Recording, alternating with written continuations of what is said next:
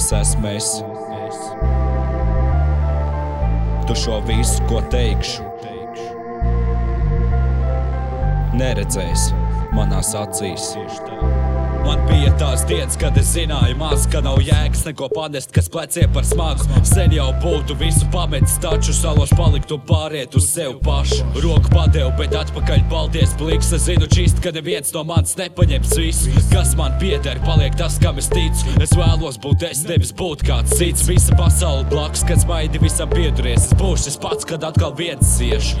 Mēs gribam būt paši par sevi, spoglī redzot vienu un to pašu seju. Man soma tukša nav ko paņemt līdz. Sajūt, kā papisti gadi no dzīves. Tagad sabrūk tie tilti, kurus jāceļ no nulles. Acis ciet, kad gaisma tās vaļā, kad tumsa. Vai jums tas tagad neliekas smieklīgi, ka lielākie baroni ir parasti niecības? Es piederu pie masas, kurā mierīgi paiet tie vakari, kad klubos tie salien ar bariem. Glāzes saliec, saprāts pazūd ar galiem. Pastāst, vai tava dzīve savādāk paiet? Es kā pravietis stāvu, sludinu ticību, ka vieta, kur tu gribi būt, nav mana misija. Bet es šķista zinu, ka tagad ir tā, ka sirds mēdz domāt vairāk par prātu. Bet es stāvu gaidot uz neko, jo ja jau reiz aizgāju, tad esi jau prom. Pat ja dedzinu bildes, man nepaliek silti. Būt labi tās liesmas uz dvēseles vilkt. Mēs turpinam cerēt, ka atpakaļ nāks tie rēgi, kas bija, bet vairs nepastāv. Nesanāk izpatikt visiem nekad, bet nepazaudēt sevi, to vajag man.